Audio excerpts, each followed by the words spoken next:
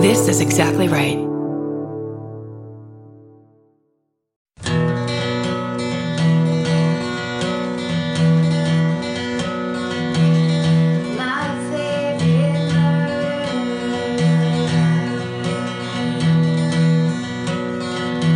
Should we do some coffee sips for the ASMR people? Okay. Oh, wait. Oh, God. Welcome to my favorite murder. The coffee episode. We're recording at around 4 o'clock in the afternoon in the sooty skies of Los Angeles, California. It's just everything is burning. The world is burning down, and right in the center of it, we're here to help you enjoy murder. Karen, the soothing voice of Karen Kilgariff. And Georgia Hardstark over to my left. And of course, the big sipper himself, Stephen Ray Morris. Yeah, did you do a nice loud one? Oh, it was hot, though. Could you hear yourself? No, you got to take the hit for the show. Hot. All right.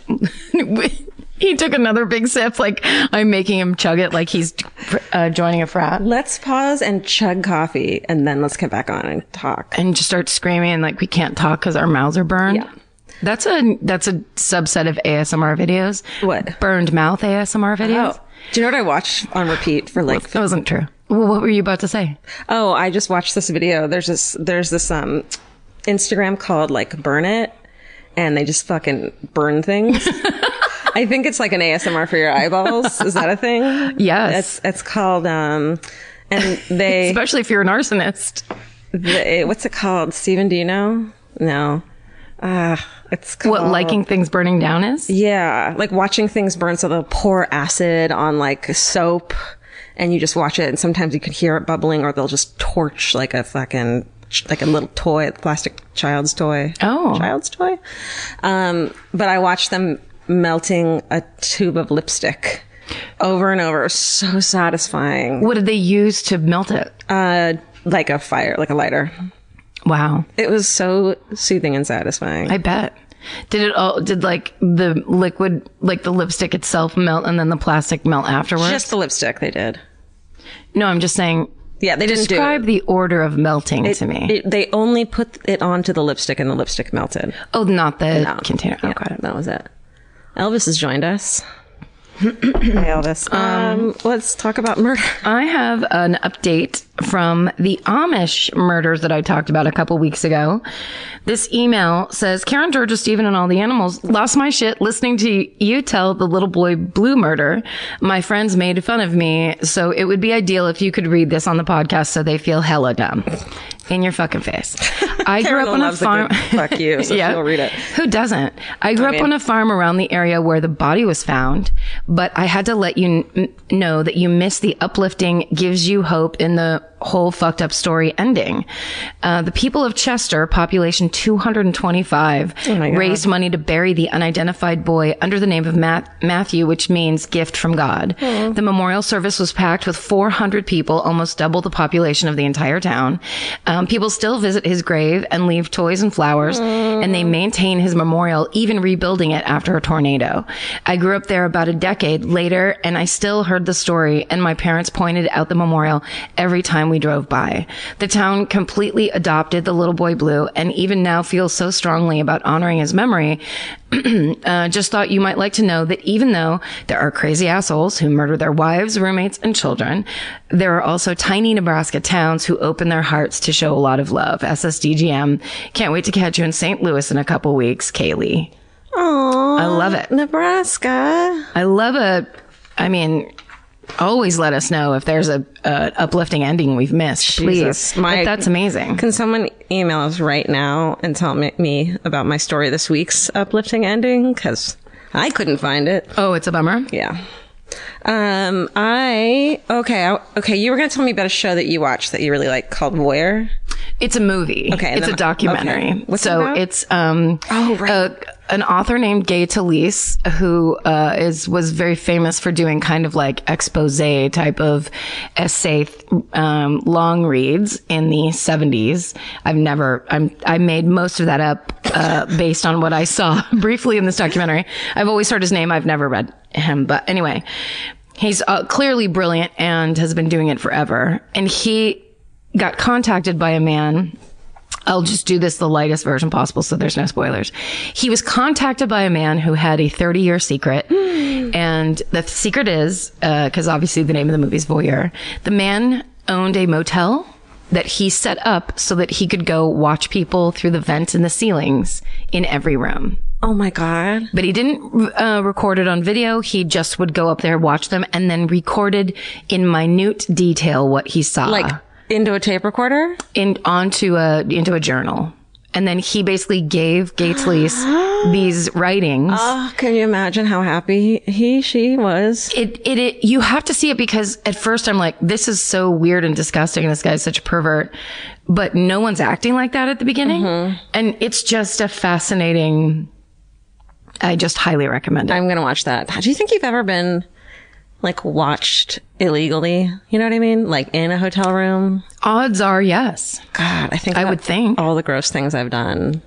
And I hope it wasn't then in a hotel room, you know? Well, I think that's the appeal of hotel rooms. You're supposed to, it's like this weird kind of neutral space where you get to do things you would never do at home. Right. And so that's kind of like, he was already a voyeur, and then he bought it's a motel.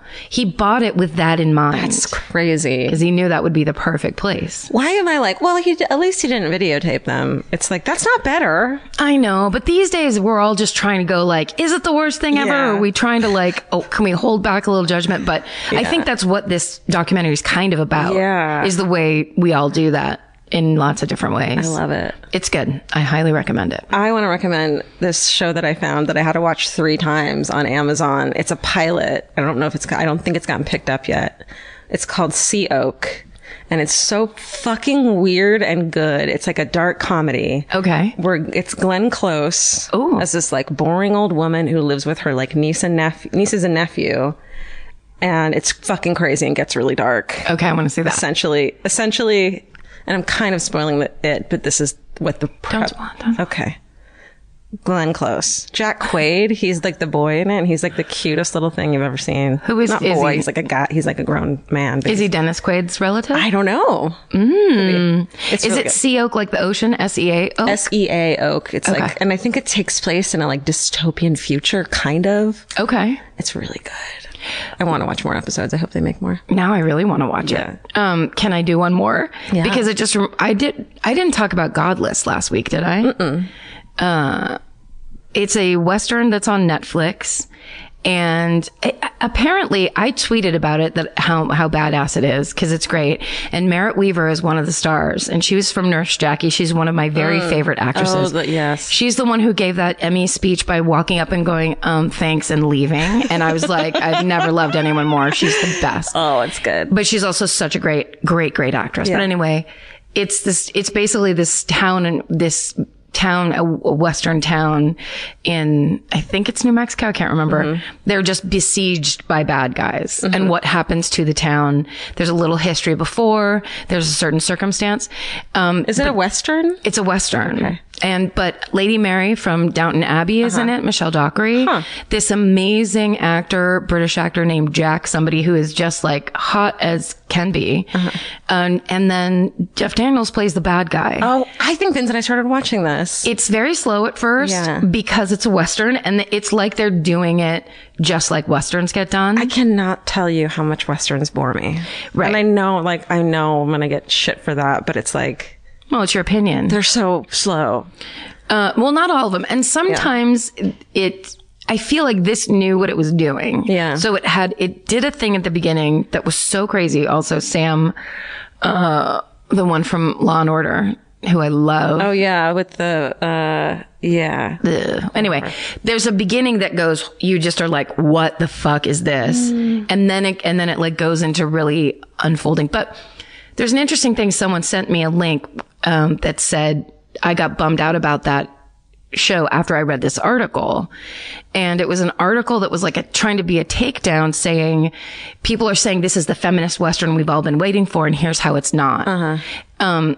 But I would just encourage people because I know sometimes people write those things, and I understand it's kind of trying to say, like, don't label things the thing that you say it is if it's not going to do A, B, and C. Right. Especially if the person who made it, that wasn't their intention. I don't think it was their intention, but I will argue that you see women in this series doing things you have never seen them in any modern or otherwise kind of show before, and this is the Old West. Yeah. So it like has more meaning. I don't know. I just thought it was really brilliantly written and acted. Cool. So anyway, and just in case somebody's gotten a hold of a bad article, I would just say test the waters first for at least a couple episodes, because I think it's really good. Okay, I'll do it. Okay. I love it.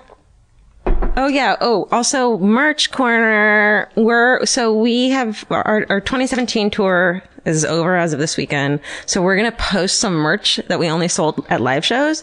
And it was designed by our friend Dave Clock, who's a fucking super talented artist. You may have seen all of his posters. He did the Meltdown show. He did like all of their posters and designs, and it was really awesome stuff. And so we had him draw something for us, and it's beautiful, and you can get it at myfavoritemurdershirts.com. And it's cool. You like it?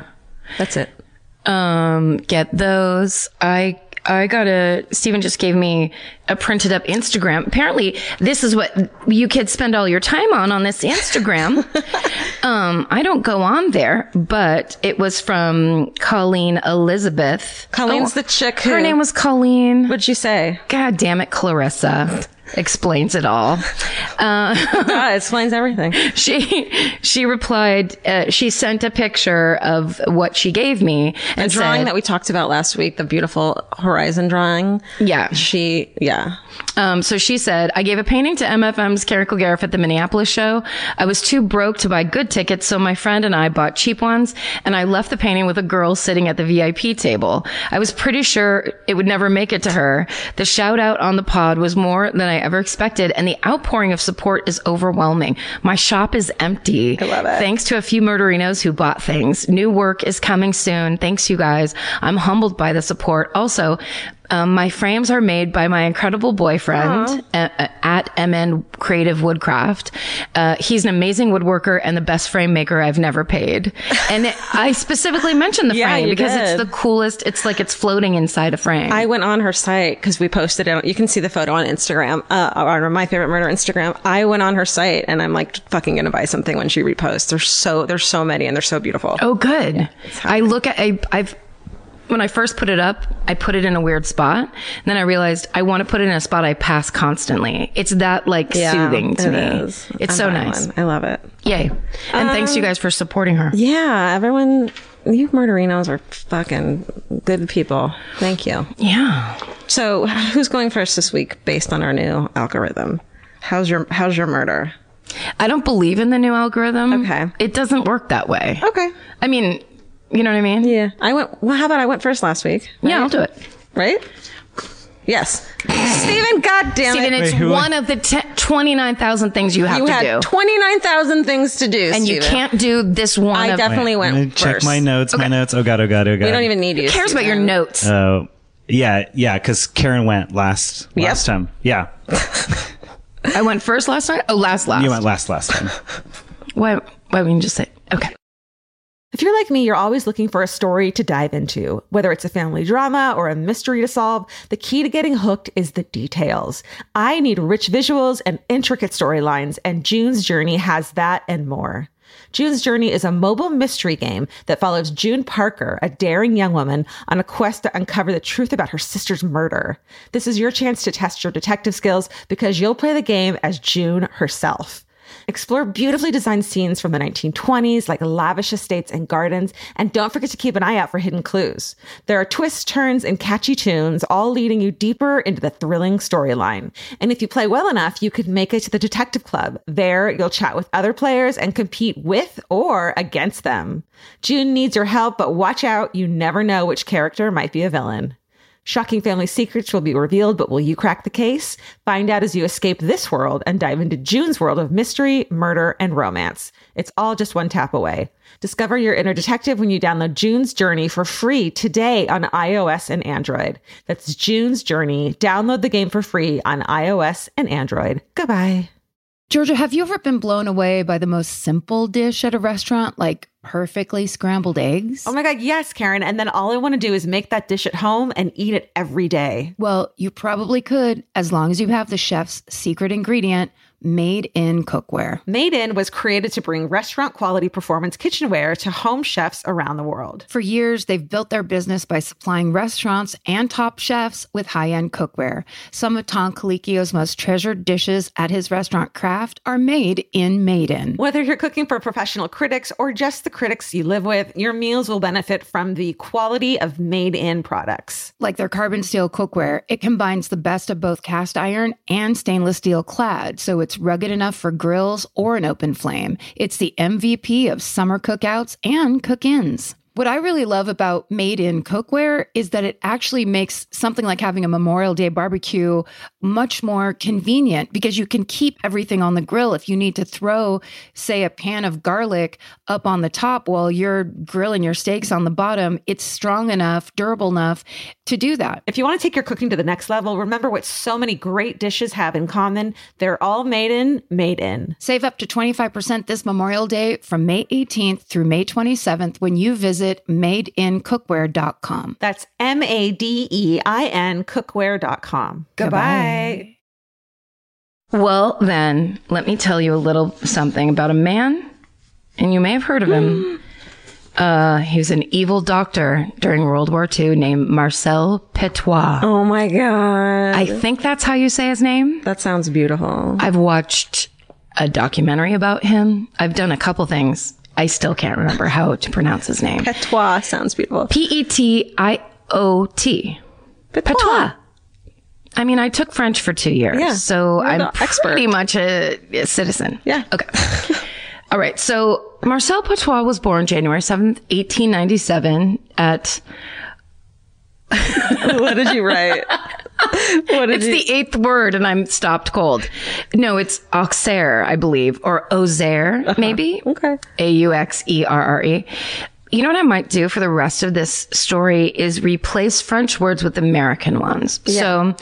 So, he was born January 17th, 1897 in Austin, France, 100 miles south of Paris. His neighbors allege that he enjoyed torturing animals from an early age, and they say his first arrest.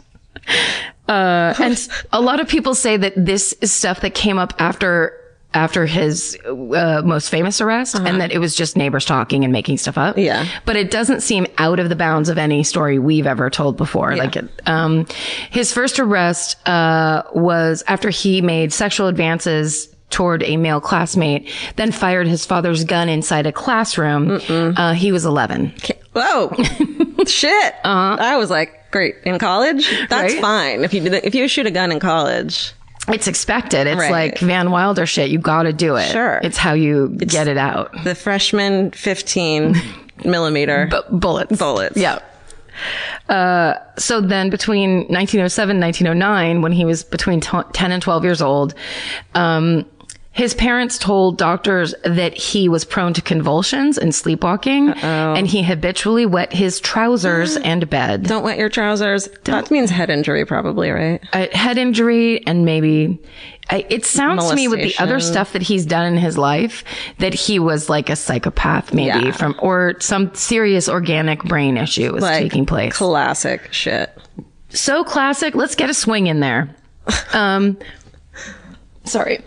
So thank you for belching away from. I just want everyone to know that she just keeps you keep throwing yourself back onto the couch to belch and then coming back forward. It's not belching. It's like a little hiccup. Just doing that was a full on belch. Good. Okay. This is a real ASMR episode. In the bad way. Okay, so his mother dies in 1912. His father takes a job 15 miles away. He has to stay with his aunt. Him and his brother go to live with his aunt. And while when he's staying with her, he gets expelled from one school. He gets sent back with his dad. He gets expelled from another school. Jesus. All from, quote, overexcitement and, quote, unruly behavior. So he's out of his mind. And then he finishes his education in a special academy in Paris in July of 1915.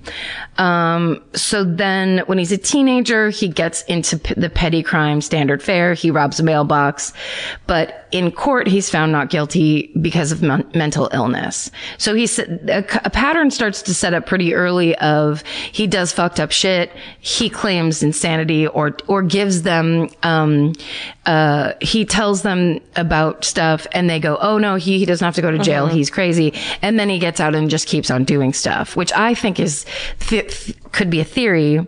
The psychopath learned early that if you say I have these things, then you never have to kind of pay for your crimes. You just do whatever you want. Yeah.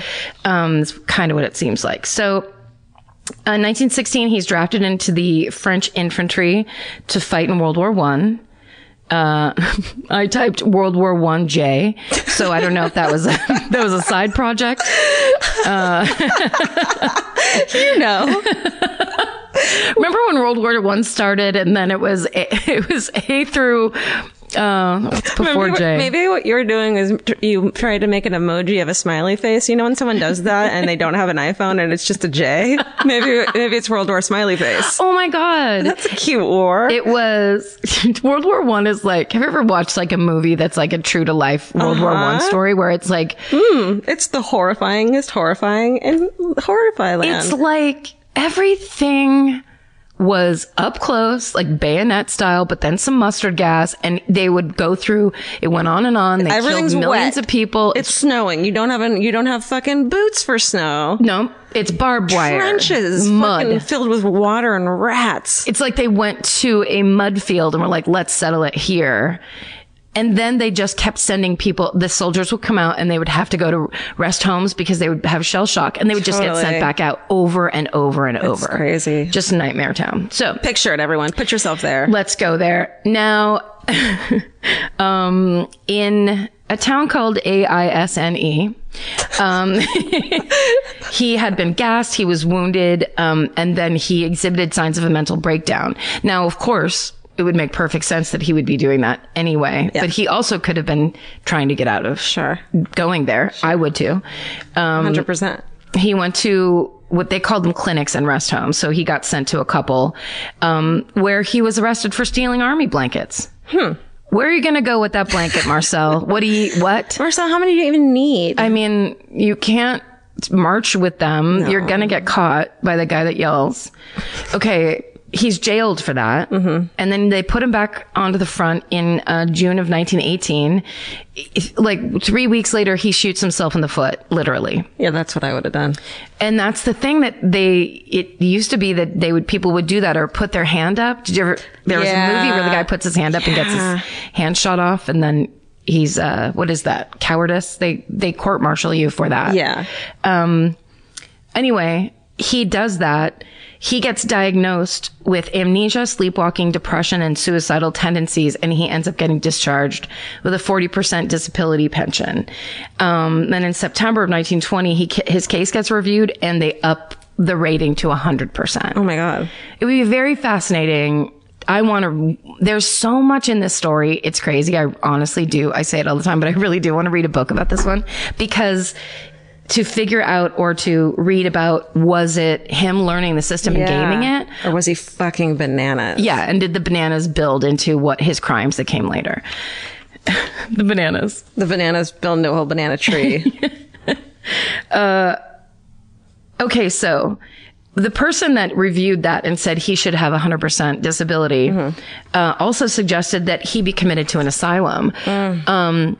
But he had already entered a mental hospital, not as a patient. He had gone through an accelerated education program for war veterans, and in 8 months, he finished medical school, and he was serving a 2-year psychiatric internship. See, he's putting it on. He's putting the whole thing on. He knows, right? I couldn't do that, and I'm a fucking sound man. Well, cause he's from what they say, he was a super genius. He's like a super villain. Me too. True. So anyway, now he's like, it's like they patients are running the asylum. Anyway, so fascinating. I wish we could just see all I want is like a 10-second video clip of him. I know it doesn't exist and it's impossible, but wouldn't that be cool? Well, I'll tell you this. If you want to think about him while I tell you the story, he has kind of crazy Ron Lynch hair. That doesn't help many people who are listening. Sorry. Well, you know what? He has kind of Steven-y hair. He's got hair that it looks like he throws it back and forth in every direction across his head all the time. Because it's like floofy. Yeah. And there's a lot of body and some curl. And he also has a mustache. What? Steven, are you a time traveler? Here's the difference, though. And we're going to keep our eye on you, Steven. One of his eyes is way bigger than the other. What? So there's a picture of him that kept coming up when I was trying to find videos on YouTube. And it looks like a cartoon of a surprised person, but that's what his face looked like. Surprise, I'm a psychopath. Surprise, my eyes look crazy. He gets his degree on December 15th, 1921 from Faculté de Médecine de Paris. That was great. Thank you. I got super scared in the middle. And then he becomes a full-on doctor. What the fuck? It says full-fledged on the paper because I cut and pasted it. So then he starts a practice in Villeneuve-sur-Yonne.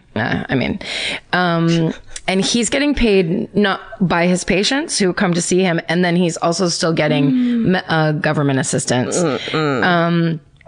And he's on tons of drugs. So he's one of those doctors that's popping pills the whole time. They're all on drugs, right? I mean, wouldn't you be? Yeah. Because also you have to know how drugs work. You have to take them a little bit. Yeah. You have to kind of educate yourself. Right. But then also you just have them around. Yeah. Freebies. It's like constantly. Me with those fucking peanut M&Ms. I can't keep my hand out of that thing. Anyhow. Oh, you.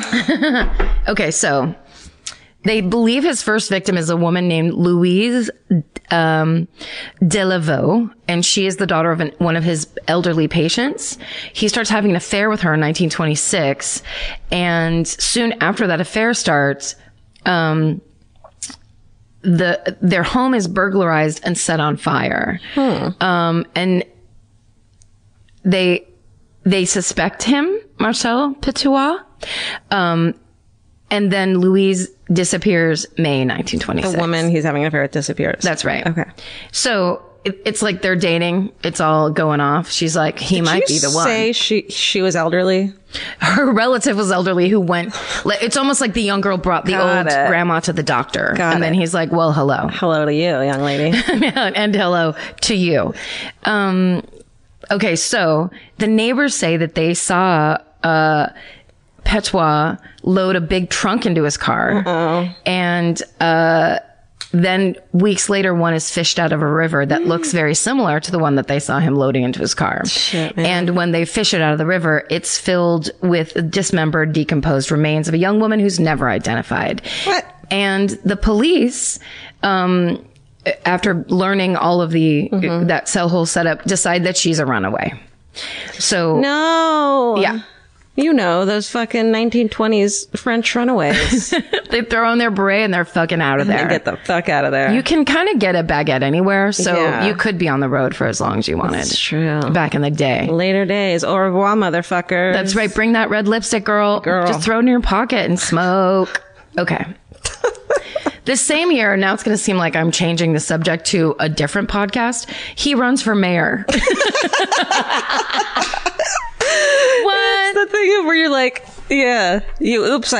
I was doing another paper on something else and I combined the two. Yeah, I'm like, what Wikipedia article is this that I'm cutting and pasting now? No, this guy is all over the place. He's got a ton of energy. He's got wild eyes. Well, because he has all the meds he needs. I bet he's just taking Coke pills. For real. Can I have a Coke pill, please? I mean, here's the thing. Here's the downside. We were actually talking about this the other night because I was telling somebody one of my speed in the 90s resulting in seizure stories. And I was like, everybody thinks you do this, you go through this thing in your like 20s and 30s where you're like, I can just kind of do whatever. And then it's like your late 30s and early 40s is when you find out you absolutely can't. Yeah. Like there's going to be a bottom dropping out of this kind of casual Adderall phase that everyone goes through, which God bless, no judgment. Yeah. But like you can't do it forever and you got to make a plan for when you stop because it's bad for you. Like your heart valves and shit. Oh no. Be careful. Okay. As for someone who is on fucking permanent seizure medication, let me just tell you from the other side of that, it's not pretty and it hasn't happened yet. It's going to be like the new like mesothelioma ads that are on TV. Do you think I'm going to be like fucked in any way? How much do you take? Have you ever had a heart attack? Not yet. Should I do it right now? Well, let's just keep our eye on that. I mean, listen, everybody's doing what they need to do. You know what I mean? These days, especially. So, okay. So he's out leading the people. Oh, right. The mayor thing. Yeah. What the fuck? We have to get back into the story that doesn't make any sense with what I have been telling you about. Okay. Can he lay low? Mr. No, he Crazy cannot. Pants? He's a psychopath. Yeah. He's like, he's got it. He's got the world on a string. Oh my God. So, he hires an accomplice. The reason he won is because he hired an accomplice to disrupt a political debate with his opponent. So he wins, like he basically fucked with his opponent and then won. Then he, once he's in office, embezzles from the town. Jesus, dude. This guy's living his life. He's just, you know what it is? I feel like, and this does remind me of being on speed. It's that thing of when you're in the moment, you're like, fuck it, yes. Or fuck it. Like you just decide to grasp it while you can. Yeah. I'm going to do all of the crazies. Do it all. Just pretend like nothing's going to happen in an hour or a day. Just go for it. Okay. Okay. In 1927, he marries a woman named Georgette Labla. Oh, blah. It sounded like he said blah, blah. Blah, blah. Georgette blah, blah. Je talk so much. Oh, no. Georgette. And they have a son named Gerhardt. Sorry. Okay. Local authorities received numerous complaints about his theft and shady financial dealings as he's the mayor. And he's eventually suspended in August of 1931 and resigns. The village council also resigned in sympathy. I don't know what a village council is, but it sounded like he had manipulated people in the town so much and gotten them convinced that like, no, he's the best, that when they were like, you can't be the mayor anymore, they were like, we're going to. Oh my God. Yeah. 5 weeks later, on October 18th, he's elected as a councillor for the Yonne district, Y-O-N-N-E. It's like Yvonne with no V. Unless something happened. Unless there was a V. Unless it is Yvonne. Maybe the V dropped off the page when I wasn't paying attention. Yvonne France. She wears so much perfume. 1932, he's accused of stealing electric power from the village near... That's quaint. Isn't that quaint? He's like hooking some shit up. Yeah. He's like, what? It's just for my RV. But he'd moved it. By the time they figured that out, they were like, you're off the council. And he had already moved to Paris, so it didn't matter. And while he's there, he sets up a practice and he makes up all these credentials. And all these people are like, oh my God, have you heard of this guy? He's the new doctor in town. You can't Google it. Exactly right. Can't LinkedIn him. It's all word of mouth. He probably got the one influential person, made him love him. Gave him Coke pills. That's right. But while outwardly charming and popular with most of his patients, he secretly enrolled them for state medical assistance, thereby ensuring that he was paid twice for each treatment. So he's like a Medicare scammer. Okay. From Jump, the original. He favored addictive narcotics in his prescription. So he was just giving people fucked up shit. Yeah. When one pharmacist complained of the near fatal dose that he prescribed for a child, his reply was, what difference does it make to you? Because I don't want children to be dead. Isn't it better to do away with this kid who's not doing anything in the world but pestering its mother? Holy So not a lot of compassion. I mean, it doesn't feel like that's his angle or filter on life. This kid who's not doing anything. He's just kind of sick. Just needs a little bit of help from a doctor. And I love the idea. What do kids do? I mean, I guess back then they worked in the coal mines and shit. They were like, I'd love some speed. Yeah. Thank you. Thank you. But the mother has to intervene. Okay. And then in 1936, he's appointed the médecin d'état civil with authority. So he can now write death certificates. They just keep going, my God, you're really fucked up. Here's a little bit more responsibility. Can you take over this project? We just want to help you kill people a little more. Yeah. So, and that same year, he's institutionalized for kleptomania. What the fuck? So then World War II breaks out. Okay. All right. And you mean World War K? JK. World War K. World War 1K. Roman numerals. We've gone into Roman numerals of the world wars. So France falls, and of course, now he's just taking advantage. He's giving people weird fake certificates saying people are sick when they're not to get out of shit. And he's like really basically running kind of a black markety situation. Okay. And he's convicted in 1942 of overprescribing narcotics. But when he's going to go to court and there's 2 addicts that were going to testify against him, the cops got them to flip on him. They disappeared. So, he would end up just being fined. I bet they're in the attic. 24 attic. They're in the addict's attic. Yes. Mm-hmm. So he's fined 2,400 francs, and they're just like, great, please don't do it anymore. Yeah. Oops, these guys disappeared, so you're off the hook. Yeah. He brags to anyone who listened that he's developing secret weapons that can kill Germans without leaving forensic evidence. That he's having high level meetings with Allied commanders, that he's fighting for this resistance group and that resistance group all over town.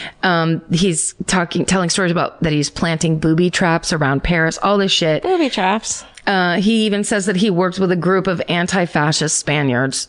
Turns out that group never existed. Oh my God. Nor did many of the things that he talked about. Okay. But the thing that he stumbled upon that made him the most money and started off the reason he eventually became famous is he started his own false escape route out of occupied France. Explain that to me. Called Fly Talk. So basically the Germans invade Paris and they take over, and then they start saying, you Jews can only live in this area and you can only go to get on the train. So of course everyone's trying to get out of France, and he's like, I can get you out. All you need is 25,000 francs. Yeah. Come to my house. He's one of those. Let's do this thing. Yeah.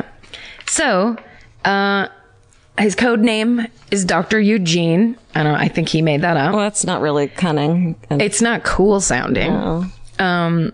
So all it took was if you had the money, and he basically said he could arrange safe passage to Argentina or somewhere else in South America through Portugal. So he got people to come to his office or this apartment, and he told them that the Argentinian officials needed them to be inoculated, so that he had to give them a shot. No. And then he gave them a shot that was cyanide, killed them, took all of their belongings and their money, and disposed of their bodies. And oh no, and all the people that heard about him and went to him in secret to get out of France were never seen again. Oh no.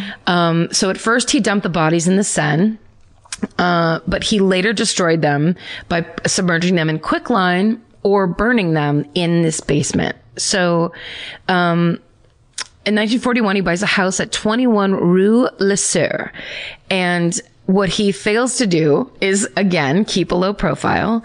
So the Gestapo finds out that there's this dude, Dr. Eugene, that's getting Jews and resistance fighters and all these people who have arrested $25,000 out of France, francs. So they send a spy named Robert Judkin, a Gestapo agent named Robert Judkin makes a prisoner named Yvonne Dreyfus, says, you have to go be a spy, go contact this guy, say you're trying to get out of Germany. He disappears. Oh no. So then now the Nazis are onto him. Oh shit. So then, okay, so on March 6, 1944, this is just get to the good part, because this is fucking crazy. And this is where I stumbled upon a documentary about this, and this is where the documentary starts. And it was amazing. I watched like a third of it. It was incredible. I thought I hit record. I had to go leave to do something else. Came back, didn't record it, can't find it on you. I can't find it anywhere. Yeah, of course not. But it started here, and the way they told it was so good that I was like, this is the best story. So March 6, 1944, there's smoke coming from the chimney of that house. And it smells so bad, and it's burning and burning and burning. So the neighbors complain, and 5 days later, they, in a group, go to the police, and they're just like, someone's got to do something about the smell coming out of this house and the smoke coming out of this house. So when they all go down to the front door on March 11th, they find a note on the door that says, I'll be back in a month. They find out that he also lives in that other house. He has 2 houses. So the police call that house. It's 2 miles away. They call that house. And Petois answers the phone and says, have you gone inside yet? And the police are like, no. And he goes, okay, don't do anything. I'll be there in 15 minutes. And they're like, okay.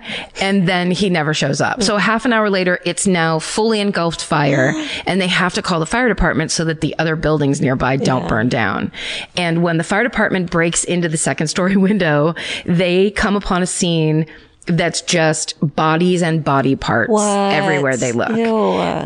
So then Petois arrives, and when the police are like, what the fuck is going on in your house? He's like, I'm a member of the French resistance, and I've been luring Germans and Nazis to that apartment and killing them. And of course, all the French people were like, great, this is perfect. I hate those guys. Yeah, don't worry about this. And so they didn't arrest him, because everyone was like, well, he's part of the resistance. Let's keep it up. Or talk about it. But then they search the garage, and that's when they find a pit filled with quicklime with human remains still in it. Then on the staircase, there's a canvas sack with human remains inside and enough body parts for at least 10 complete bodies. What the fuck? 10. And then the basement had sinks that were large enough for draining corpses of their blood. And there's a soundproof octagonal chamber with wall-mounted shackles and a peephole in the center of the door. Oh my God, what a creep. Yeah, so this isn't just like trick a spy into coming to your basement and kill them. There's something else going on. And so, but they don't know if it truly is a member of the resistance, or if he's a German, like being like a double agent or whatever. And so as a veteran Paris police commissioner, Georges Victor Marceau, I'm going to stop doing that. I'm sorry. He runs the investigation. And while they're investigating this crime scene, it's 1:30 in the morning. They get a telegram from Paris police headquarters from the Germans, the occupying. I mean, they keep saying Germans in this Murderpedia. There's like, 7 articles on Murderpedia. They keep saying Germans, but I think Germans in occupied France were Nazis. I don't, right? I would assume so, yeah. I would think so. Let me know when I'm wrong. America. So they get a telegram from the Nazis saying, quote, order from German authorities, arrest Petois, dangerous lunatic. So then they're like, okay, he's not a German. So in his other apartment, they find it abandoned, but they find large amounts of chloroform, digitalis, and other poisons, in addition to large amounts of unusual medical remedies. So they find a man who had gone to Petois to escape, but had ended up changing his mind. And he said Petois had offered him passage to South America for $25,000. So, then while they're going through that basement with all the body parts, they find the remains of the 2 drug addicts that were going to testify against him in that narcotics case. And now they know it's the proof that those witnesses were murdered, and that this guy was not, being a noble Frenchman that was trying to fight the resistance. Then they get his brother Maurice, and Maurice immediately cracks and is like, yep, we delivered quicklime to this apartment. We also, his wife Georgette was arrested, on suspicion of aiding him, and his accomplices, Nezodette Porchon and Albert and Simon Neuhausen, confessed that they helped remove up to 40 suitcases from the house. Why does anyone need 40 suitcases? Is what they should have asked. If you have 50 bodies, you're going to need at least 40 suitcases. Yeah. So then the investigation comes to a halt because the invasion of Normandy happens. Shit. So everyone's like, sorry about this insane, like multiple murderer. We've got to go. Yeah. So for 7 months, Patois hides with his friends. He grows a beard, changes his appearance. He has all these different aliases. He has friends? Well, I mean, but he told the friends that he was fighting for the French resistance. They believe it. Yeah. So they were like, yeah, hide him here. And, you know, it was that whole story. The Paris police rose up against, and the citizens, and the resistant rose up against the German troops in Paris, the Nazis occupying France. That's when Patois changes his name to Henri Valery, and he joins the French forces of the interior, becomes a captain in charge of counter-espionage and prisoner interrogations, and basically is in the mix with the resistance for real. Shit. Yeah. So then somewhere in that time, his defense lawyer for that narcotics trial that he got off on, that lawyer gets a letter from Patois saying, that there was an article in a newspaper called Resistance that was all about Patois and what he did. Mm-hmm. And so he took the time to send his old lawyer, a letter saying, look, that article is all lies. Yeah. So now the police know he's still in France. Yeah. So, there's a manhunt across France to find him, or across Paris, I should say. But he ends up participating in the manhunt for himself. Are you fucking kidding? As Henri Valery. Oh my God. Which is fucking rad. Yeah. Okay. So he's recognized finally at the Paris metro station on October 31st, and he's arrested. Among his possessions were a pistol. He had over 30,000 francs on him and 50 sets of identity documents, which were a lot of them probably victims How of many his. suitcases did he have? He was like those families at LAX. Yeah. They're just stacking them up. Like, where are you going and what are you fucking bringing? You're a bad packer. You can buy anything anywhere. There's a CVS on the remotest island. Yeah. What are you doing? Yeah. Okay. Yes. Okay. He's put on death row. He says he's innocent and he's a great fighter for the resistance. And he also says that he found the pile of bodies at that apartment in February of 1944. He assumed that they were all collaborators, that the members of his network had killed. So he was just like, well, just leave him there then. Yeah. That's only right. That's not my problem. Well, the police look into all his stories about his time with the resistance and all the freedom fighting that he did, found out he had no friends in any of the major resistance groups. There was no proof of any of the exploits that he claimed, like booby trapping all of Paris. And, most of the groups that he named never existed in the first place. So the anti-fascist Spaniards he was talking about, all made up. So they eventually charge him with 27 murders for profit. And he basically took these people for an estimated 200 million francs. Holy shit. So he goes on trial March 19th, 1946. He's facing 135 criminal charges altogether. And his lawyer, René Fleurroy, I'm trying to bug myself, is up against a prosecution team that's the state prosecutors plus 12 civil lawyers, all hired by the relatives of the victims that are just like, go fucking get him. And he basically tried to say in court that the victims were collaborators or double agents, like they deserved to die. Or that they were living in South America under new names and that they're all fools or whatever. He did admit to killing 19 of the 27 victims in his house, but he claimed they were Germans and collaborators. His lawyer attempted to make him look like a resistance hero, but nobody, the judge, the jury, nobody bought it. So he ended up being convicted of 26 counts of murder, sentenced to death. And, on May 25th, after a stay of a few days because there was a problem with the mechanism in the guillotine, he was beheaded. Oh my God. That's our guy, Marcel Patois. Bonjour. I want to see a photo of him. Wow, that was great. Thank you. Fuck him. There's something about the sound of an old-timey cash register that really takes me back. I know. It sounds like someone is about to hand me an ice cream cone, but it also sounds like we just sold some merch. That's right. And if you're a Shopify user like us, you know that this sound means you just made a sale. Shopify has helped millions of businesses sell their products online, but did you know they also offer the same support for brick and mortar stores? From accepting payments to managing inventory, they have everything you need to sell in person. So give your point of sale system a serious upgrade with Shopify. Shopify POS tracks sales across all your locations. That way, you'll always know what you have in stock and where. They also provide reliable tech that fits your unique retail needs, like turning a tablet into a credit card reader. And if you're looking to reach new customers, check out Shopify's marketing tools. They're easy to use, and they integrate with all social media platforms. With Shopify, we have a powerful partner for managing our sales. And if you're a business owner, you can too. Do retail right with Shopify. Sign up for a $1 per month trial period today at shopify.com/murder.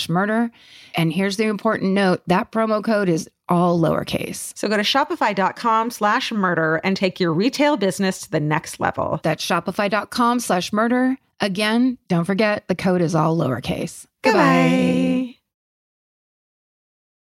Hey, Karen, you know that feeling when you're stressed out and your heart starts to pound and your mind is racing? I do. I know it well. Well, while there's no cure for stress, therapy can help shape your response to it. And since May is Mental Health Awareness Month, there's no better time to try Talkspace. When you sign up for Talkspace, you'll receive a personalized match with a therapist or psychologist, typically within 48 hours. Forbes rates Talkspace as the #1 online therapy platform, plus their licensed professionals are in network with almost all major insurance companies. Once you meet your therapy goals, or if you want to cancel for any reason, Talkspace will provide you with a prorated refund for unused time. I feel like these days people understand the importance of therapy, but the difficult part is just taking that first step. It took me months to make my first therapy appointment. I was so scared. I had a lot of ideas in my head about it.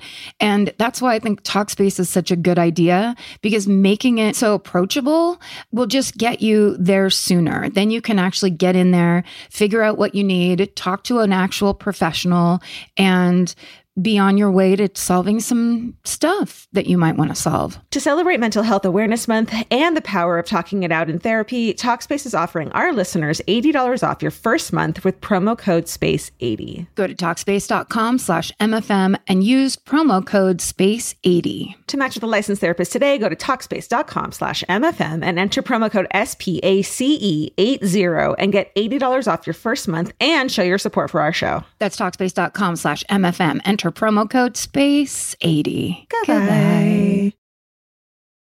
Oh, we're back from a little break, and when I was peeing, I looked it up, and the Instagram with the melting lipstick is called Watch It Melt.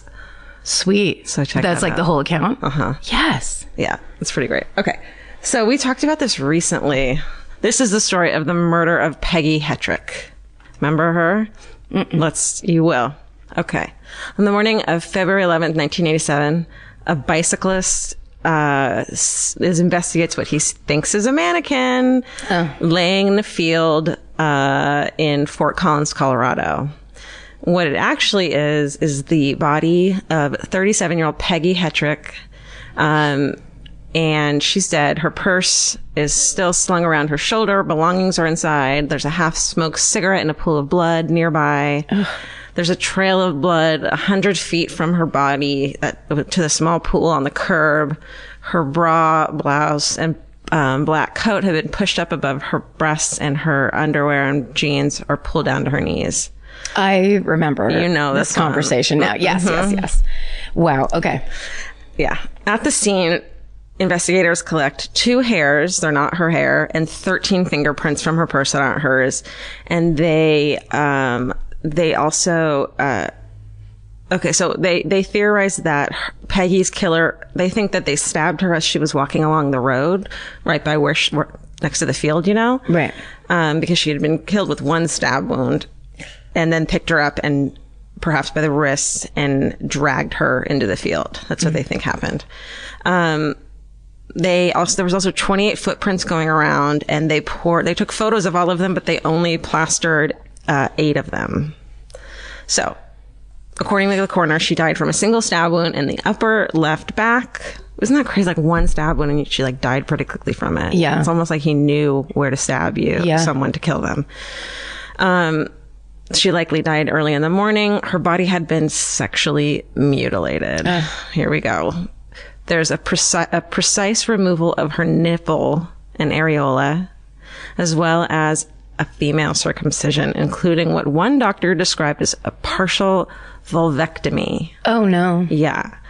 A procedure that requires high skill and quality surgical equipment to perform. So the knife she was stabbed with is not the same tool that was used to sexually mutilate her. Jesus Christ. I know. God, I feel like I'm numb to this shit now. A little bit. Well, it seems to happen a lot. Yeah. I mean, it's not, I think that's part of it. It happens all the time. And people pretend like it's some kind of distant, creepy, crazy thing. And it's like, no, pretty much happens all the time. All the time. Yeah. It's horrifying. Yeah. So there's neat cuts. It's all like that, blah, blah, blah. Okay. So let's talk about Peggy. She's a small woman, about 115 pounds, flaming red hair, really pretty woman. She worked at a department store and was described by friends as fun-loving, artistic. She was kind of an Annie Hall type. And she was working on a novel in her free time about diamond smugglers. It was fiction. Sounds fucking fun. I wish I could read that. So after leaving work at around 9 p.m. the night before, February 10th, 1987, she is locked out of her apartment because her friend who she is letting stay there fell the fuck asleep and she couldn't wake her up. And so she goes to a couple local bars, and she, by about 12:30, she's at the Prime Minister Pub and Grill, and she runs into her sometimes boyfriend, Matt Zollner. He's a local car salesman. He's there with another woman, but they hug and kiss and talk. He offers her a ride home, but she ends up leaving by herself at 1:15 in the morning. So 6 hours and less than 500 yards later, her body is found. Wow. Yeah. So then the investigators are canvassing the area. There's some houses nearby. There's some trailers. They're talking to people, seeing if they saw anything, especially the people whose windows face the field. And they talk to the father of a 15-year-old high school student named Timothy Masters, and the father says that he watched his son leave for school that morning and deviate from his usual path across the field and stop at something and then keep walking to his normal route. So they live in a mobile home about 100 feet from where Peggy's body had been found. So Timothy's pulled out of class, and the Lieutenant Jim Broderick, he's running the show. He's like in charge of the investigation. They interrogate 15-year-old Timothy for 10 hours. He's alone. He said that the reason he didn't call the police, he had seen the body that morning, but he thought it was a mannequin. He thought, and then later he was like, oh, that was weird. There's something wrong with someone playing a prank on me. Like he didn't get it. Yeah. You know, it was just 15. 15. And it's like, that's the thing of like, your brain doesn't want it to be a mannequin. So like, or to be a body. So, but throughout the day, it seems like he was kind of figuring out what was going on in his mind. And if you came upon a dead body of a mutilated woman, not just a stabbed woman, but like a terribly mutilated woman, I think that would put you into a kind of trauma state. Yeah, shock mode. Yeah, where you would, and also this wasn't the time of cell phones. This was a while ago. Yeah. So he would have to keep walking to school to tell anybody. Yeah. And then maybe by the time he got there, he was like, couldn't deal with, like, couldn't talk about it. And I saw a photo of the crime scene. She kind of does look like a mannequin. Like she's so pale, her red hair, you know, it's just like, and the guy, the adult who ended up calling the police, the bicyclist, thought it was a mannequin too. And he's an adult. So, you know, it's not out of the realm of possibility. But he says he's innocent as fuck. They administer a lie detector test. Results are inconclusive, of course. But he is on the top of the suspect list because he didn't tell police about the body. Right. So they search his home. They search the sinks for blood. They search his school locker. They search his clothes to see if there's blood on anything. And instead they find and confiscate 2,200 pages of writing and violent artwork that Timothy had in his bedroom that he saved. He was kind of like a meticulous saver and saved all of his journals and shit. and let's see, in his bedroom, backpack, and school locker, and he has a knife collection and pornography. And this is the 80s, and that's not okay. Yeah. So there's no trace of Peggy's blood or hair at all anywhere, including on his clothes and the knife collection, but police are like convinced it's him. And these drawings, I'm sure you've seen them. They're like 15-year-old metalhead 1987 boy drawings, and they're fucked up for sure. Yes. They're definitely fucked up. Yes, I've seen like there's some kind of a 2020 type of thing. Yeah. They show you all of them. But it's also that thing where so is like metal art is fucked up. It's like Eddie from the Iron Maiden album covers. It's one of the scary. I remember seeing that album cover for the first time at the record store and shitting a brick. It was like, it's a skeleton with long white hair that's long fingernails coming at you. It was part of that. Part of it is you're supposed to be like, it's fucked up and scary and, I'm brave. And he's this like, he's like this kind of loner, skinny kid, like long, messy hair, not a lot of friends. His mom had died 4 years earlier. He lived in a trailer with his dad. So he sounded like he was kind of a drifter type of kid. Probably got bullied and beaten, getting the shit beaten out of him constantly. Right. So the shit he was drawing, skeletons with knives and and a lot of like shit against women too. Like, it's not pretty, right? For sure. Yeah. But, it would just be interesting if they like searched all the lockers and pulled out all the boy art. Right. Would they be finding there's not a draw me like one of your French ladies situation happening in high school. Yeah. When you're most like fucked up and unhappy and uncomfortable. Totally. Yeah. So acquaintance of Peggy said that that Peggy had recently been concerned over someone she had been dating. They ruled out her sometimes boyfriend that she had seen the night before because a woman said that, she had gone home with him. But this dude Jim Broderick, the fucking lieutenant, is laser focused on, he is like convinced, even though there's a lot of other investigators that are like, they don't think it's him. But he is like, doesn't really look into anyone else. So Timothy Masters, but they don't have enough to arrest him. So he grows up, he joins the Navy, sails around the world, becomes an aircraft mechanic. He never has any discipline or problems or violent offenses. He's honorably discharged from the Navy. Okay. Then fast forward to 1996. This detective, Jim Broderick, asks a forensic psychologist in San Diego named Reed Malloy to study Timothy Masters' 15-year-old fucked up artwork. Yeah. And he'd kind of had a weird reputation. This guy, Reed Malloy, he is an expert witness on sexual homicides. He thinks that you can read a person's personality into this artwork, which is kind of debated in the field.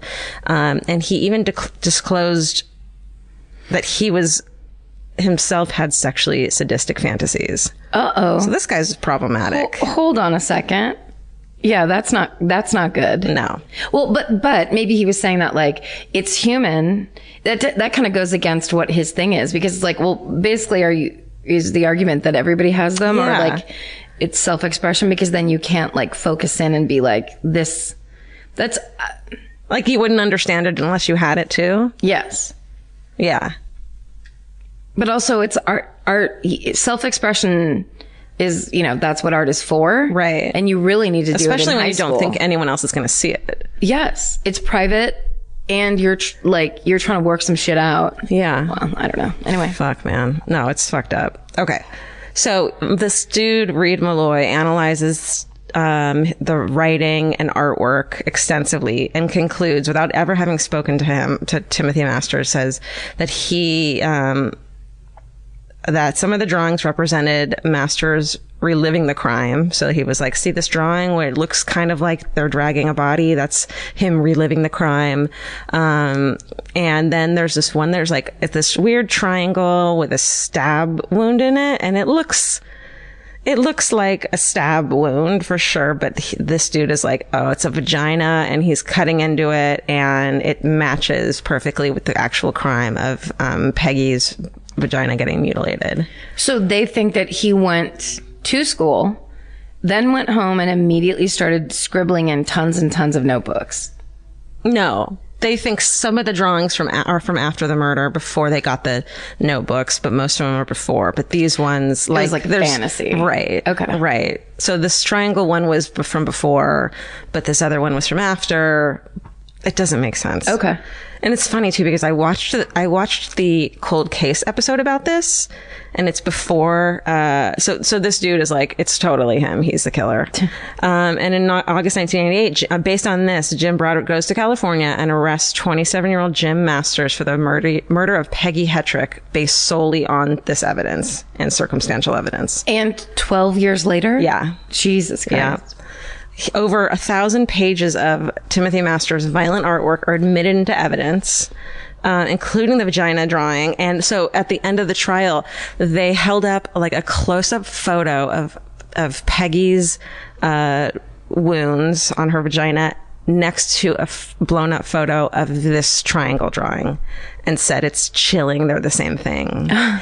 And even it's just so creepy. And then they also show, it's the thing of like, I think in some cases, I mean, I've heard about, you can't show that many horrifying photos of the body at the trial because it brings an emotional response to the jury. So instead of, thinking about the facts, or they're seeing these photos and, so they had like photo after photo of what happened to her at the trial. So then they're just like, it doesn't matter if it's him or not. They just want this, they want to get this like solved and out of their mind. Or it's almost like, and I think this happened too, where it was like, some people think where it was like, they weren't sure he did it, but they saw this stuff over and over again, and they were like, well, what if it is? And we know what happened. We can't let him go. Right.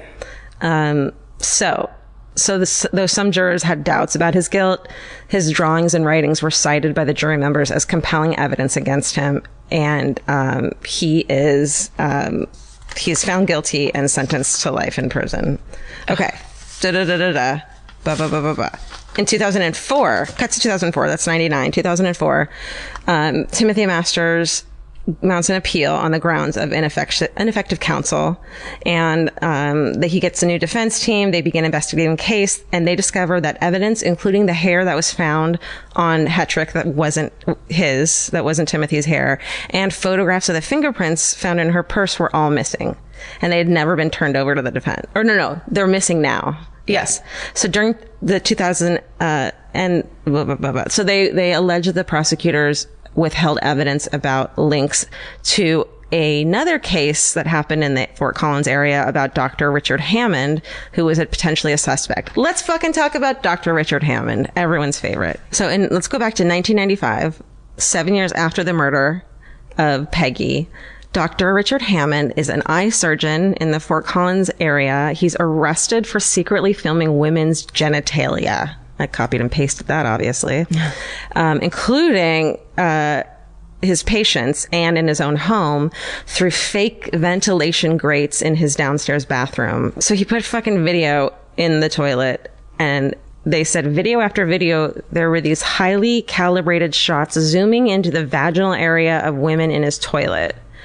They were extreme close-ups, and they were almost microscopic. Investigators also found that Hammond kept thousands of dollars worth of pornography hidden in a locked office and a storage shed in town, indicating an obsession with female genitalia. He also had a secret bank account, secret apartment, and a secret identity. And as a surgeon, he, of course, had the skills and equipment to perform the precision mutilation that was found on her body. So it could have been a X-Acto knife or a razor blade. And in 1987, Hammond's bedroom window overlooked the location of where Peggy Hetrick's body was discovered. And he was home the morning after the murder, despite his usually scheduled surgeries on that day of the week. So that was out of character for him. Then, but no follow-up investigation was ever done after that because he committed suicide several days after his arrest, and Jim Broderick didn't look into it, didn't look at a connection. Maybe, maybe Peggy had been a client or a patient of his, who knows. And another weird twist, 2 weeks after Peggy's murder, a woman who was red-haired and kind of looked like Peggy, who worked at the Prime Minister bar where Peggy had last been seen.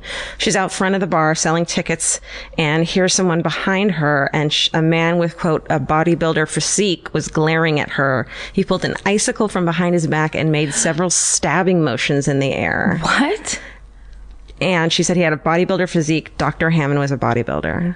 Sorry, an icicle from where? I don't know. I guess the roof? Jesus. I know. Okay. Yeah. So it was argued that it couldn't actually have been done, the mutilation, because it was so precise in the middle of a field in the dark like that. So it actually maybe happened somewhere else. And then there was no way a 15-year-old could perform that surgical procedure.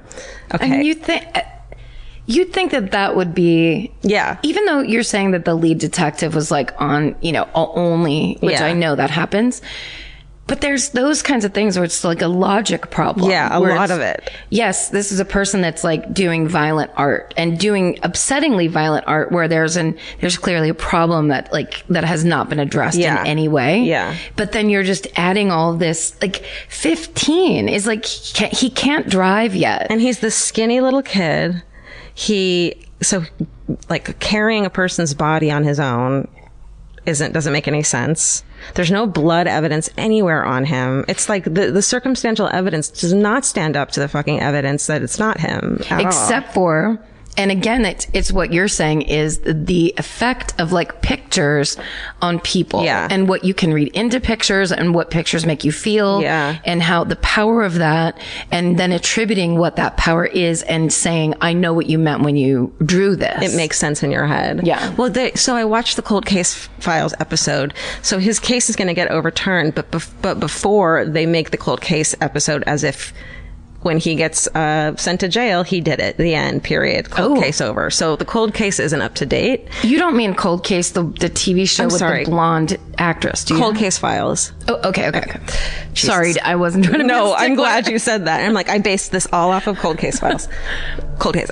So they actually, the prosecutors are interviewed in this because they're like, yeah, look what we did. We solved it. And the one woman who was the prosecutor was like, I saw the drawings and I thought, I got it. It's like I got a chill and I knew he did it. Yeah. It's that shit. Yes, of course. Being able to watch that from a place of knowing he didn't is fucking creepy because it's it's totally in her gut. She thinks he did it based on looking at those photos. Based on surface things. Yeah. And which is how so much crime gets prosecuted or ignored. Yeah. Because then if you're also a clean cut, rich guy, then it's not considered. Totally. Because that's beyond the imagination. Yeah. Because we all know who looks right and we know who's responsible for things in society and then who does bad things. And you needed to keep it that simple to not freak out every day. This is bad. This is good. In your little world, that makes total sense. But it's not like that. Nuances, man. If nothing else, let this podcast be the place where we say psychopaths are real good at dressing up like the good guy. Yeah. That's the whole idea. Yeah. And sociopaths. You're not going to see crazy on the surface in someone who's really fucking good at it and smart. Shit. Okay. And also her body appeared really clean, and an expert later told the legal team that a sponge line appeared to run down the side of her body like she had been sponged off. Oh. Because there was no blood on her body. Even though she'd been stabbed in the back and murdered with that stab. Yeah, I think there was blood on her, in the back, but no blood on the front of her body. No blood on her genitals? Yeah. Wow. So clearly, well, then it would have had to have been cleaned up. Yeah. So they say that her body must have been washed. And they also tried to drag a woman the same size as Peggy through the field, and it just can't be done with one person the size of Timothy. The size of a freshman in high school or sophomore. Yeah. But he's a skinny little kid. Okay. Okay, so the arrest of Dr. Hammond and his subsequent suicide is information that's withheld from the dude who was reading, who thinks he could fucking tell by the drawings, Dr. Malloy. Right. So he was never told about any of the circumstances around the case. Suspects. Right. So that's withheld from him and other experts, and the FBI was not informed of this case either. to reconsider their profiling of Masters from 1987. So they were never told that there could be another suspect. And so this Dr. Malloy's fucking pissed at them for that. And he's like, I wouldn't have testified for you guys if I'd known this. So in January 2008, advanced DNA testing is done in Europe on the clothes of Peggy, and scientists found DNA on the cuffs of her blouse and on the waistband of her underwear that didn't match Timothy Masters. And some of the genetic material, all of it left by skin cells, so it's the new touch DNA craziness, is matched to Peggy's longtime on-again, off-again boyfriend, the dude she was saw at the bar. But she was hugging and kissing him. Yeah. So it might have been, but it just would have made it that he's the focus, not Timothy. But of course. But he has, it doesn't sound like a really tight alibi, but he has an alibi. Okay. So on January 22nd, 2008, a Colorado judge vacates Timothy Masters' conviction and orders him released immediately. And in June 2011, he says he's no longer a suspect in the murder, and he's completely exonerated. And how old is he now? I don't know how old he is, but he spent 10 years in jail. So he was arrested when he was 27. So he's, almost 10 years, like 9.5 years in jail. I know. So the prosecutors are disciplined in the case, and fucking Lieutenant Jim Broderick is like getting some crazy. He's indicted on 8 counts of felony first-degree perjury for material false statements he made with the arrest and conviction, but the fucking 3-year statute of limitations for perjury is gone. So even though this kid spent 10 fucking years and you can't get that back, his statute of limitations. I hate statute of limitations. Okay. But then he's indicted again. They're like, no, dude, 9 counts this time. But those charges are also dismissed, but he resigns. Yeah. I would hope. Yeah. So the county settles with Timothy Masters for, initially, he basically gets almost $10 million. Holy shit. Yeah. $1 million a year for going to jail. Yeah. Fuck. Take it or leave it. No. No. You sound, in your voice, it almost sounded like, that's easy. Well, I think that was passing through my head, but I mean, obviously, no fucking way. Of course it's not. Living hell. Of course not. No, so I don't know anyone that would. No, there's nobody, right? I mean, unless people have been like, no, I like my cousins are all on the inside and I'll be fine. If you had some kind of guarantee of protection, you were the head of some jail gang or some shit like that. Or like, all those stories of like the, when like the mafia guys go to jail and they have like their own, they have their own lazy boy chair and their shit. I don't even have a lazy boy chair and I'm not in jail. I must be thinking of like, Goodfellas or whatever, where they're like making pasta and stuff like that. I mean, I bet it's like that. For some people. I bet it is. But I bet it really drops off if you don't have that. Yeah. On year 3, you're like, this might have been a mistake. I could have maybe made money. Played the lottery. Yeah. But which is also why we all have to remember there's a lot of things going on in the world. So this is nobody's priority right now. But for-profit jails is the most evil concept, and they have to be gotten rid of. Like that idea is what's going to drive us into a dystopian future. The idea that they would make money of keeping people in jail, which is already hellish for most people. And already there are so many people in jail that, like this guy, how many stories of this, of black men? And you're completely right about fucking just the basic conflict of interest that you make money the more people are in jail. The more people are in jail. It's so wrong. You can't get past that. There's no argument past that. I actually won a fight with my uncle at dinner one time because we started talking about it. He was like, no, I think, and then I was just like, this and this. And we're just like, you simply can't, it's already happened in a lot of cases, where people are like, it's either people are on the take or they know that, they get certain cases through where it's like, don't even listen. They don't have right representation or whatever. And boom, boom, boom. Totally. It's just a nightmare. If you ever get a chance to vote against just educate yourself on that. Yeah. Because God, please God, no. It's a nightmare. It doesn't make any sense. Oh, this whole world. Yeah. It's a fucking mess. Anyway. Yeah. So he got all that money, but we still don't know who killed Peggy Hetrick. It's a cold case. Mm-hmm. And they said they're looking into it, but I haven't been able to find any updated articles. any fucking information. I think when you and I talked about this, we also talked about comparing it to the movie The River's Edge, which is a movie from the late 80s, I believe. Yeah, I think so. And it's one of the most disturbing. When I saw it, I was like a teenager, and it was so disturbing.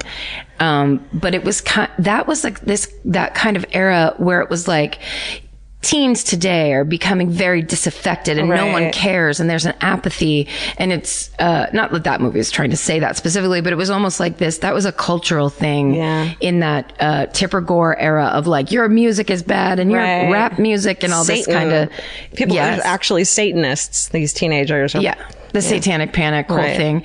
And so instead of these days where we're slowly learning that it's like a trauma response, whereas like if something like that happens to you as a child, you would never know how to deal with it, and you could completely be in shock, literal physical shock for days. On top of the fact that boys are taught, especially if he was being raised only by his father, you're not allowed to have feelings. He couldn't go to school and start crying. He couldn't, you know what I mean? Like, he's supposed to either man up, you know, like his choices were so limited in dealing with that problem. And from what I could see when he's talking about why he didn't call the police and what he thought it was a mannequin, is that throughout the morning, he is slowly starting to realize what it was. It's like he needs to get there. So maybe he would have called the police later in the day. Once it kind of dawned on him, because he was like contemplating. He's like, I got on the bus and I was like, is someone playing a trick on me? That looked like a man. Is someone trying to prank me? Like, he didn't understand what it was. And I think I think your brain won't say there's a dead body. It says there's a mannequin, which is why we're always like, it's not a mannequin. It's because we can't fucking even deal with the fact that something might be a dead body. Your brain is already immediate, like, mannequin. Yes. Not real. To explain this away so that this panic doesn't rise in me and make all of my systems go berserk. Right. For sure. And also then once some that piece of information does go in, like if he did see her genitals, that would have traumatized him so terribly. Totally. It doesn't matter what fucking some kid draws in a notebook. The real thing is totally different. And if you listen to heavy metal and you're trying to be a tough guy, that's one thing. Or like if you're expressing your rage for whatever reason, that's one thing. But seeing it in real life must have been horrifying for this kid. Right. And the saddest part is that this whole charade and this whole insane, laser focus on this kid and these 30 fucking years of this case, and there's nobody held responsible for Peggy's murder, and it's just not the focus anymore of the case. Right. So if that hadn't been the case, then maybe her murder would have been solved. Well, yeah, that's the problem with the ego coming into it. But yeah, I think like they're learning better and better and faster as these things come up, where it's like, well, it used to be for years and hundreds of years, it was all theory, and it was whoever could kind of like, boss the situation the best they could and make everybody feel safe again. Cause that's a lot of it too. And then it's just like, but now it's like, here's a proof that didn't happen. Here's the proof that, it's not that way, and everyone has to adapt. And like, it's the same thing of cops not cooperating across county lines, where it's like, okay, so you'd prefer it to go unsolved than to have help. Well, it's like, and everyone did that, including the prosecutors. And one of the female prosecutors said that she was embarrassed that she didn't have more info or something like that. It's just, you can't do that. And I think this is one of those cases of like that they use as an example of why you can't make the evidence fit your suspect. Yes. It has to be the other way around. Totally. Yeah, exactly right. Which, sorry, because I know a lot of people like went the other direction after a while, but that's the Stephen Avery thing. There's no fucking evidence that any of the stuff that Brendan Dassey was like led to say. No, they couldn't find a drop of fucking blood in that, in his house, where the one witness who got him convicted said it happened. It didn't happen that way. No. Now it could have happened a different way, or something else could have happened that's nobody's been like talked about. But that one thing didn't happen that convicted him. That's what's fucked up. Totally. Ugh. It's all fucked. Crime. Is this our 99th episode? Is it? 98.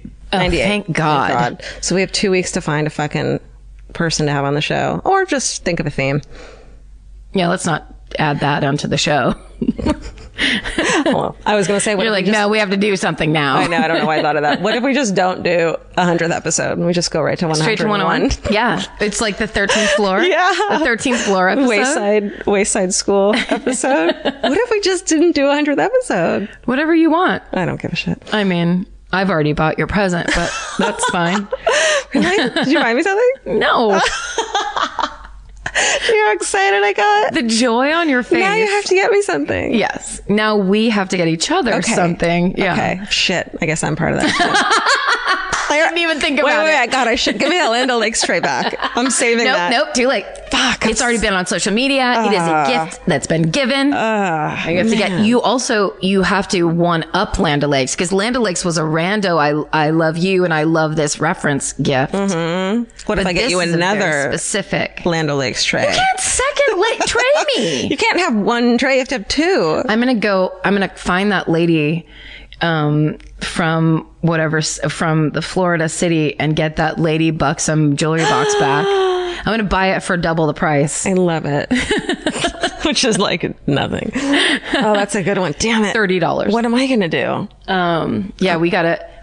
This is fun. This is we now have 2 weeks to give a 100th episode gift. Okay. And it has to be, it would have to please a Martha Stewart. Okay. And it would have to please somebody else that would be on the other, I guess, a Snoop Dogg. Okay. That's the other end of that. Sure. Everyone has to. Okay. And please all that comes, it would have to please. Got it. It would have to. Do we have to use every word these days? I don't know. Can we leave some out? Jesus, there's just too many. Can't I drop 4 words and change the meaning of the sentence I'm saying and have you follow along? What made you happy this week? Do you know? I forgot it. Was it your hangover? Ugh, not having a hangover.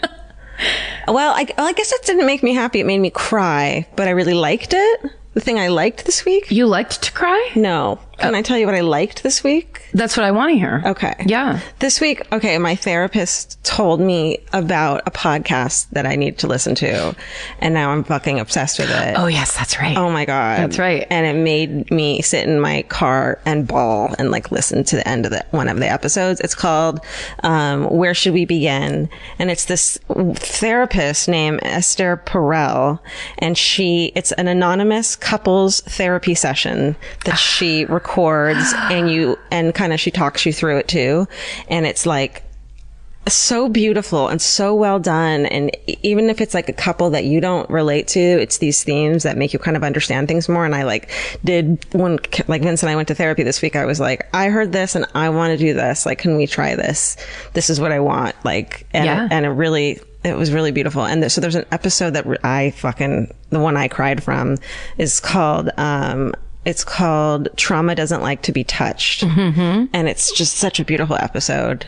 I think everyone should listen to it. Oh, I want to. You sent that one to me, right? Yeah, you have to. I'm going to listen to it, but I keep going. Do I feel like bawling right now? No, I don't. I don't actually. I'm going to save it. Yeah, it's hard to be like, you're going to cry your eyes out and be really sad and moved. Yeah. Sometimes I like that. Yeah. But it has to sneak. You know what's good? That's good for on a plane. Yeah. I love to just do a weird cry next to somebody on a plane. That's good. Because something about, that happens to me a lot when I travel. Something about taking off and landing. I just start crying. I'll start thinking about either I'm landing back into my life and it's this, and this, or when I'm taking off, I'm like, whatever. It's very transitional maybe, and it gets me emotional. And then I'll just sit there slowly wiping tears while the person next to me is like, do I say anything? Do you want pretzels? The lady's offering pretzels. All right. What's yours? Did I already tell you about going to Hamilton? Did I talk about it on the show already? You went to Hamilton? Bitch, I went to Hamilton. When? My friend, this was 2 weeks ago probably. My friend didn't tell me. My friend, oh, that's right, because okay. My friend Stephanie, who we've talked about a lot on this podcast, but she emailed or texted me and was like, if I got Hamilton tickets, would you want to go? And I was like, I absolutely would love to. I just would never do it on my own. Yeah. So we went Pantages. Oh my God. I realized this is unfortunate. I realized as I was sitting there, I need one stronger glasses prescription because I can't see in the glasses that I have anymore far enough away, which was a bummer because I was like squinting like a lunatic the whole time, but it was so fucking good. Now, how dumb am I to be saying that out loud 9 years after the fact? But when things like that come out, I'm always the one that's like, I bet it's not. I bet I know better. I bet I have superior taste, whatever. Which is a lame habit that it's just leftover Kurt Cobain issues that I have from the 90s that I have to let go of. But it really reminded me how much I love to be a fan. I love to be a fan. Yeah. It makes me feel so good. And when you watch something that is better than the hype, and there's nothing that's more hyped than Hamilton. Totally. And it absolutely doesn't just live up to it. It goes beyond it. And there was a moment. This is how people, this is the oldest thing I could be saying, but there's a moment, and one of the lines in the musical is immigrants get things done. And there's so many people in the theater that have already seen it at least once. Just for that part, they explode with cheers and then immediately stop because they know they don't want to block everybody's enjoyment of the rest of the song. Oh my God, that's awesome. And it made me burst into tears. Aww. It was like, immigrants get things done. It's like, ah! And then it just stops. And it was like, and I went, yeah, I am too. I'm one generation away. I'm immigrants. That's me. It was the fucking coolest, best thing, best lyrics, coolest music, best story, everything. I'm going. Can I is it hard to get tickets? It's impossible to get tickets. I'm not going, but I would love it. It just is so worth it. And, you know, and there are people who are like, I think there are people who are trying to insinuate, oh, if it's in LA, it's not going to be as good of a cast or this or that. Well, those people are high as kites because the people that I saw at the Pantages, I don't know. I'm sure Lin-Manuel Miranda was amazing in it. I wouldn't have replaced any of those people with anybody else. They were incredible. And when people can sing in a theater that big. Oh my God. It is so much talent. I love it so much. They fill up the whole room. What an incredible skill. Yeah. That I'll never have. I know. Oh, wait, we do that. Wait, what? We do that. We just don't sing. That's right. That's the difference. It's a big fucking difference, I'll tell you. You know what? You're right. So, you know, great, just like groundbreaking revelation, Hamilton is good. Karen with the fucking update. You guys are great. Thank you. Stay sexy. And don't get murdered. Bye. Bye. Dottie? Want a cookie? Want a cookie? Dottie? Wait a second, that sounded a lot like Elvis. Oh, I guess I'm getting another one. I know, my